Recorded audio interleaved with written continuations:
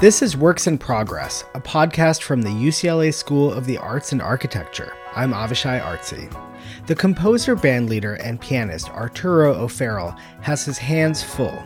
O'Farrill, who has won 7 Grammy Awards, is a professor of global jazz studies at the UCLA Herb Alpert School of Music, where he's also the Associate Dean of Equity, Diversity, and Inclusion. O'Farrill is the director of the renowned Afro-Latin Jazz Orchestra. He's just released the album Dreaming in Lions, his debut on the legendary Blue Note Records label. He recorded it with a scaled-down version of the Afro-Latin Jazz Orchestra, a 10-piece he calls the Afro-Latin Jazz Ensemble. Among the musicians on the album are Arturo's sons, trumpeter Adam O'Farrill and drummer Zach O'Farrill. The album contains 2 multi-movement suites, Despedida, a meditation on farewells, which you're listening to now, and Dreaming in Lions, inspired by Ernest Hemingway's novella The Old Man and the Sea. On top of all that, O'Farrill is working to open a permanent home for his orchestra in East Harlem, the birthplace of Afro-Cuban jazz in the 1940s. The building will include 300 units of affordable and transitional housing and a performing arts center featuring a concert hall, classrooms, and more. On Monday, November 22nd, O'Farrill will participate in the UCLA Arts Public Discussion Series 10 Questions to discuss the question, how do we sustain? Arturo O'Farrill, thank you so much for joining us on Works in Progress. I'm delighted to be joining you on Works in Progress, as I myself am a work much in progress. Yes, aren't we all? I would love to start with this new album that you have, Dreaming in Lions. Tell me about this new album. This album is very personal to me because the music from this album was written for a company, a dance company in Cuba that I adore, love. I consider them family. The dance company is called Malpaso.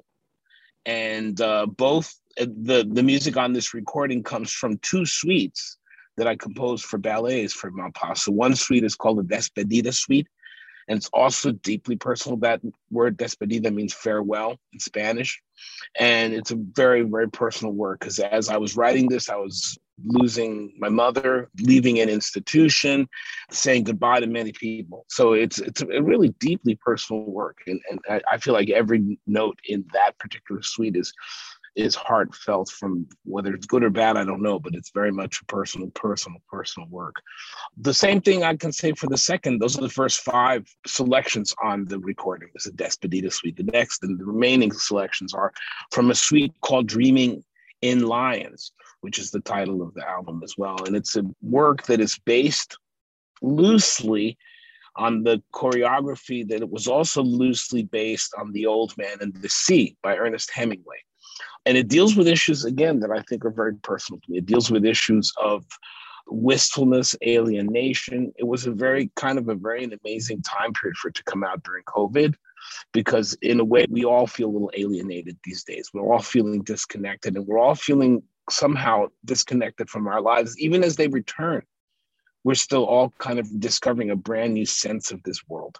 And so in a way, that work is very much about feeling alienation. Of course, The Old Man and the Sea is a story about an elderly fisherman who was way past his prime and who dreams wistfully of being a young man and being on a beach in Africa and seeing lions. And there's all this beautiful connection with a lot of the emotions and things that we're dealing with in contemporary times.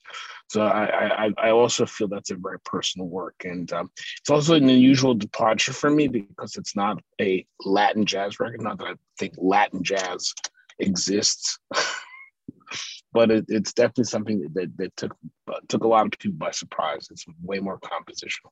Yeah. And this is your first album on Blue Note, legendary jazz label. How did they feel about you taking that kind of a departure from the type of music that you traditionally have played? Well, Blue Note has had some tradition of Latin jazz. Of course, it was the home of Chucho Valdez for many years and others.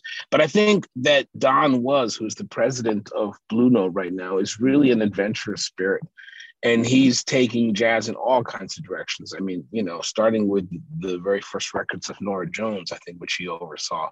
The direction for Blue Note has expanded and grown. It's still a home for the classic catalog.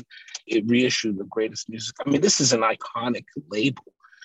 80% of the music I listened to and revered when I was growing up was found on this label. And to find myself on this label and to be able to find myself on this label recording and releasing the crazy music that I do is astonishing to me. I'm very grateful. Yeah.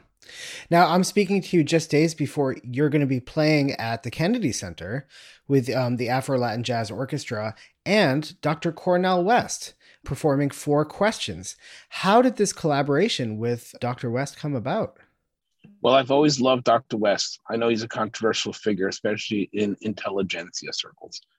But I've always felt that he was a truth sayer, a prophet. He holds our feet to the fire. He speaks directly to the evils in our society. And I've seen him a lot on YouTube, but I was incredibly elated to see him in an audience once that I was performing in, and was invited to be a host for a discussion that he had with Bob Avakian, the president of the Communist Party, at Riverside Church on revolution and faith. I watched him speak for the first time, live, and I just found his oratory electrifying. He reminded me of a John Coltrane. And so immediately I get the idea of writing a concerto for him, which is ended up being the Four Questions that he expounds on, the four questions that W.E.B. Du Bois poses in his book, Souls of Black Folk. And I had the opportunity to be at an anti-police brutality rally with him as well. So I approached him with this, and he was just so gracious. I mean, he is exactly as he is, as you see him on CNN.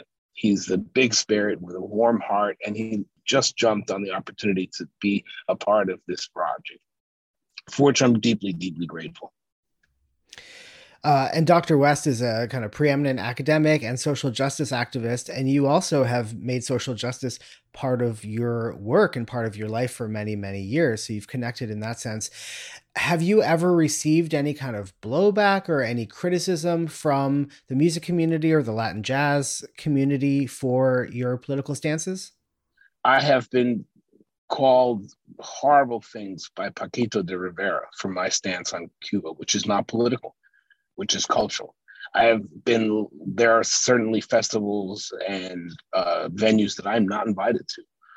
I have actually been criticized by critics that musicians don't have a right to have a political voice, that we should just entertain. I had somebody in Birdland during a performance, I happened to introduce a tune by saying that we need some optimism because the news coming out of Washington isn't very, very, very good.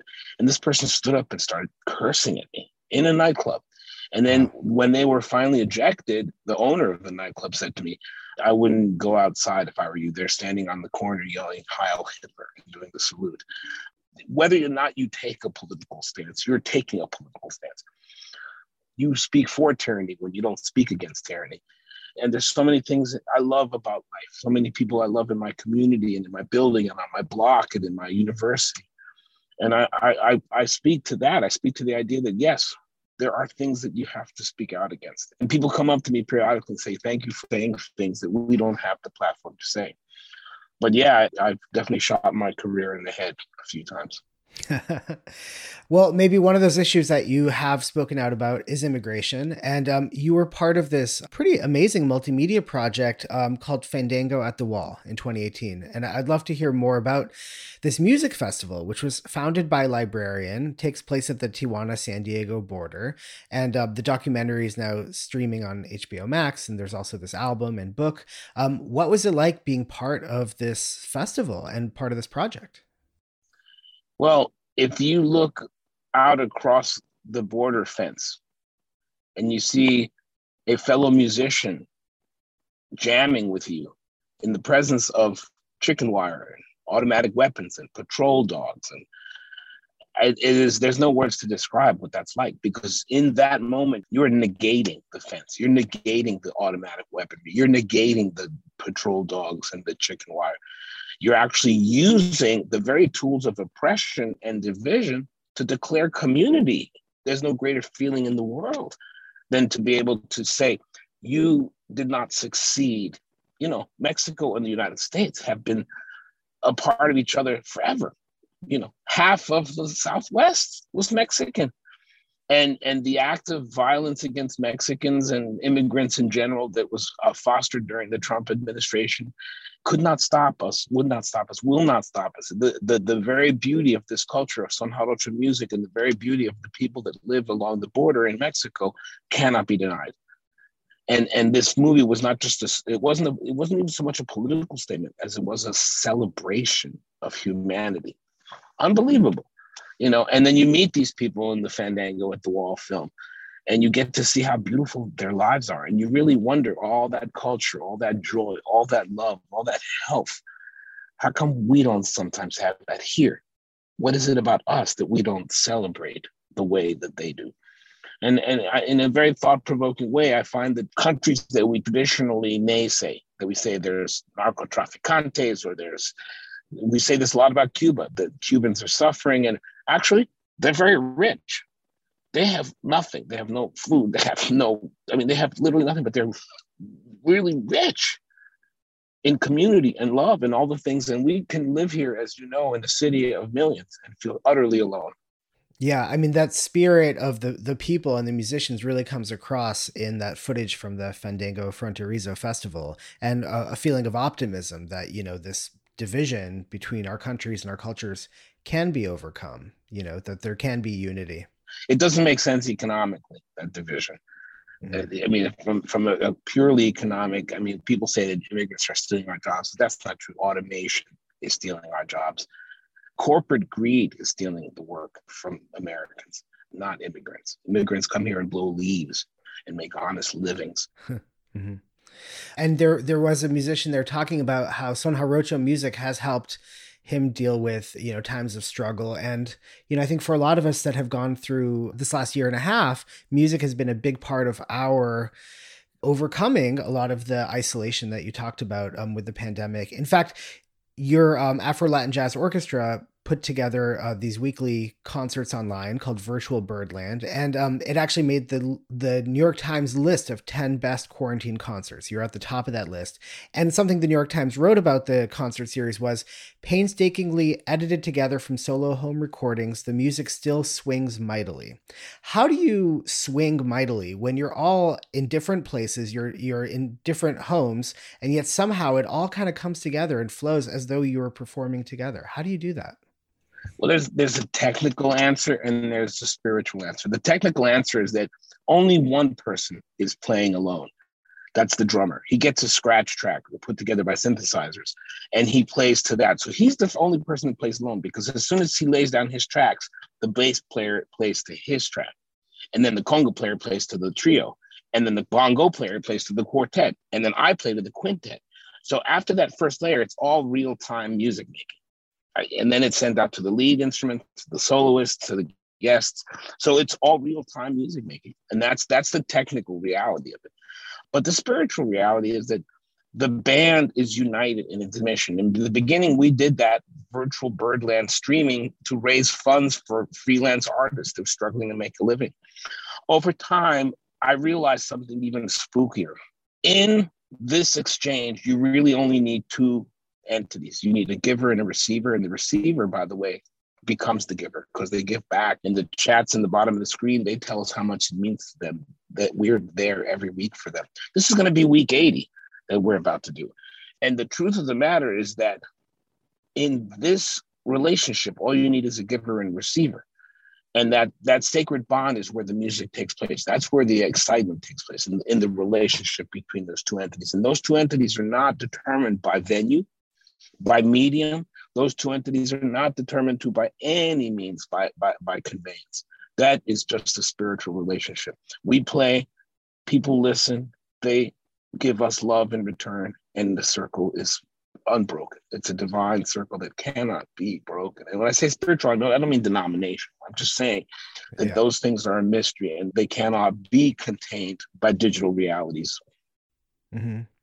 I tuned in for a concert that your students put together for the Fowler, for the Afro-Latin Jazz Orchestra Spring Concert at UCLA. I mean, it's incredible. These young people playing so beautifully together while apart, still together, like you were just describing. And seeing you kind of talking between the artists, I mean, you're not talking about these kids as just sort of like young students just kind of learning their way. I mean, they sound like professional musicians, and you even have some of them playing concerts with you guys. And I have to tell you that the pandemic was the year that the college students taught the professors. I just got to be honest with you. They showed up with so much ingenuity. They showed up with so much drive and enthusiasm. I mean, they're the ones who manufactured the joy for me. All I did was give them the tools, and they're the ones that ran with it. And truly, one of the most sacred experiences in my teaching life has been the year of UCLA Afro-Latin Jazz Orchestra putting on those concerts at the Fountain. It was a sacred experience that I'll never forget.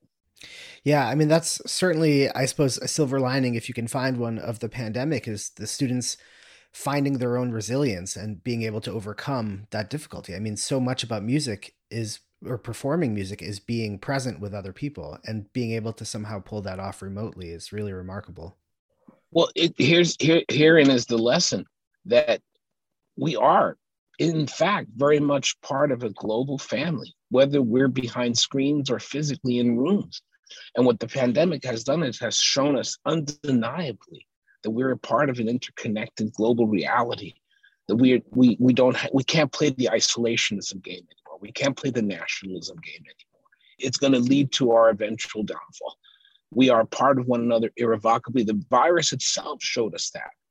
Everyone on earth suffered. And the Cubans sent a medical brigade to Italy when it first surfaced. We are part of each other's demise or part of each other's solution. Take a choice. Make that choice today. Yeah. I mean, besides playing music and bringing people that solace, I mean, you, with your nonprofit, the Afro-Latin Jazz Alliance, did create this emergency artist fund, and you were raising money to help your fellow musicians. Talk about that obligation that you feel, that sense of responsibility to those around you to make sure that they get through this hard time, because it wasn't guaranteed that musicians would get through the pandemic. We had no idea how long it would last and when people would be able to perform again. My father's centennial begins tomorrow, the 100th year celebration of Chico Farrell's birth. And I watched him for years and years put food on musicians' plates, employ musicians. And I thought that was so sacred. Musicians are freelancers. Musicians spend their whole lives dedicated to a discipline that very often doesn't provide any financial security. And it's amazing to me that you could work as hard as any doctor and still not be sure that you're going to work. And so I hold musicians up to the highest standard of love and devotion. To be a musician is a very high calling. And so, yes, my heart really goes out to the folks, and not just musicians, by the way, because during this campaign that we invited performance artists and actors and singers and people of all be dancers, choreographers, to apply for funding. And in fact, one of my proudest moments as a human being was getting an application from a stand-up comedian, because I'm a big fan of stand-up comedy. And I just felt so good saying, well, look, yes, you're a freelance artist. Your livelihood depends on a freelance economy. And to be able to participate in helping you stay in New York or wherever, stay solvent was a huge point of honor for me. Yeah. So you just mentioned your father's helping other musicians, your father, Chico Farrell, legendary, iconic Latin jazz musician. You yourself, revered jazz musician, and now you have two sons, Zachary and Adam, a drummer and a trumpeter, respectively. What advice or guidance do you feel like you got from your dad that you have been able to pass on to your sons? That's a good question. I don't know if I've been able to give them advice. I believe in the principle of parenting by confusion. Don't, like I am definitely not a role model, but I know one thing that my father really inspired me. My father really inspired me with his curiosity and his intellect and his commitment to integrity. And I think my sons have seen that in him and in me. And I feel like their journey, which in some ways is just beginning, is about curiosity and how this music works and how that composition works and how I can learn this or that. Just staying aware and staying thoughtful and really conscious about what we do as musicians is something that I hope they've seen from me, that I learned from my father, and that I learned from Carla Bley too, just that curiosity. My father studied till he could no longer live. I mean, he was still studying scores, Haydn string quartets. I mean, that's the kind of curiosity I wanted to have and that I want my sons to have. And you mentioned Carla Bley. You performed in her band for 3 years in the early 80s, right? Yes, I got to see an American master close up. And she just recently contributed to our repertoire. She was commissioned by the Afro-Latin Jazz Alliance to write a piece for the orchestra, and she turned in this masterpiece called Blue Palestine. And so, again, somebody whose intellect, whose curiosity, whose life force is as vital as ever was. And I got to see that when I was 19. The Afro-Latin Jazz Alliance, which we mentioned was helping musicians throughout the pandemic and which you are the founder and artistic director of, is now involved in a housing project in East Harlem, the Afro-Latin Music and Arts Center. I don't know how you find time to do all this stuff, but what's going on with that? How are you now involved in a housing center? Well, we've been resident artists at the Harlem School of the Arts, at the New York City Mission Society, and we've desperately needed our own brick and mortar space for a long time because we do a lot of education. We send teachers into the schools. We have pre-professional training programs. I mean, we really have needed a physical home forever. And about a year ago, a contractor by the name of Mega partnered with a community services organization by the name of Lantern, and they invited us to be their cultural partner. And so we went, I sat in front of New York City Housing Preservation Development Commissioners and testified about the work that we've done and been doing. And somehow, miraculously, they chose us. They chose the RFP. And so Timbali Terrace will be built on 118th Street and Park Avenue. And the first 2 floors of Timbali Terrace will be the Afro-Latin Music Arts Center, which will have a recital hall, classrooms, which is even more exciting, classrooms, an office suite, a digital editing suite, a community cafe. And I aim to fill that place every single second of every single day with lots of buzzing activity, musical activity, families, tios, tias playing with primos, primas. I mean, just this is really exciting to me because you know what? If you would sum up my life, it would be this. I don't like elitism. I want to deconstruct elitism. And I want to take us off the stage and put us on the street in the community, just like our Son Jarocho friends. Art in service to community is what I really believe. And the greatest art is in service to truth-telling, to community. And this opportunity to serve the people of Spanish Harlem is an embodiment of everything I believe. So I'm delighted. Yeah, I don't know how I do these things I do, but I do surround myself with real adults who are brilliant and have many talents and who know when to say no to me. Aside from your faculty position at the Herb Alpert School of Music, you're also the Assistant Dean of Equity, Diversity, and Inclusion, and you co-chair the school's Anti-Racism Action Committee. What is your focus in pushing through with this work? Well, we all know that the statistics, the demographics of the UCLA community do not reflect necessarily the demographics of the city of Los Angeles or the state of California.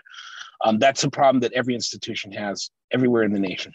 And so there's the work of equity, diversity, and inclusion is doing everything we can to include, invite, and belong, have more people belong to this community that maybe don't think they have the right to. Plus, dealing with people in our school community who don't necessarily feel welcome, who don't necessarily feel that there is a place for them. And this could be people who are transgender, people who are fall along racial or ethnic lines that aren't necessarily overwhelmingly majority.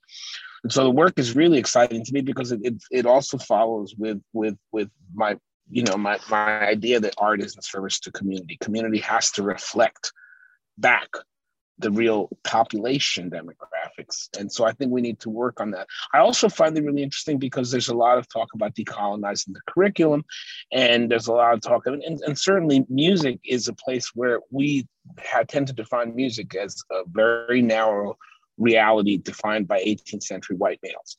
And it isn't that at all. Music is a universal truth, a universal global truth that is practiced differently by people of many different skin colors. And so I think the definition of music is very exciting because it's in the process of changing. And I want to see that change. I want to see the definition of what is art and what is music be more inclusive. And thanks to the dean, the inaugural dean of the School of Music, Eileen Strempel, she's given me a platform on which to put my energies towards that effort, and I'm very grateful.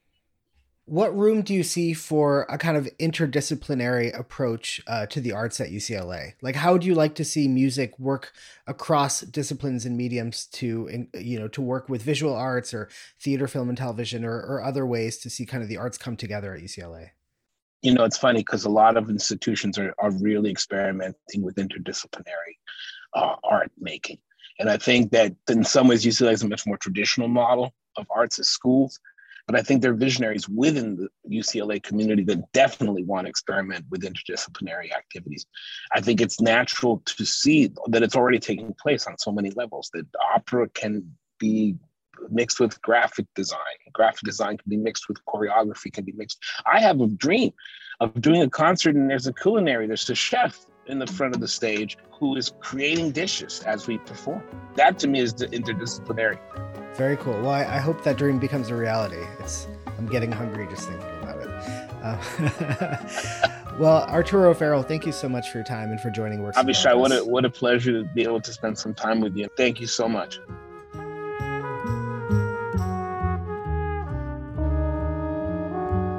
That's Arturo O'Farrell, composer, bandleader, pianist, professor of global jazz studies at the UCLA Herb Alpert School of Music, and the school's associate dean of equity, diversity, and inclusion. You're listening to Dreaming in Lions from O'Farrell's new album of the same name on Blue Note Records. On Monday, November 22nd, O'Farrell will participate in the UCLA Arts public discussion series 10 Questions to discuss the question, how do we sustain, alongside Kara Horowitz, an environmental lawyer working to address climate change, and Drea Letamendi, a clinical psychologist and mental health consultant. You can RSVP at arts.ucla.edu/10questions. This has been Works in Progress, a podcast from the UCLA School of the Arts and Architecture. I'm Avishai Artsy. If you have a moment, please rate and review the show on Apple Podcasts and subscribe wherever you listen. Thanks for listening and be well.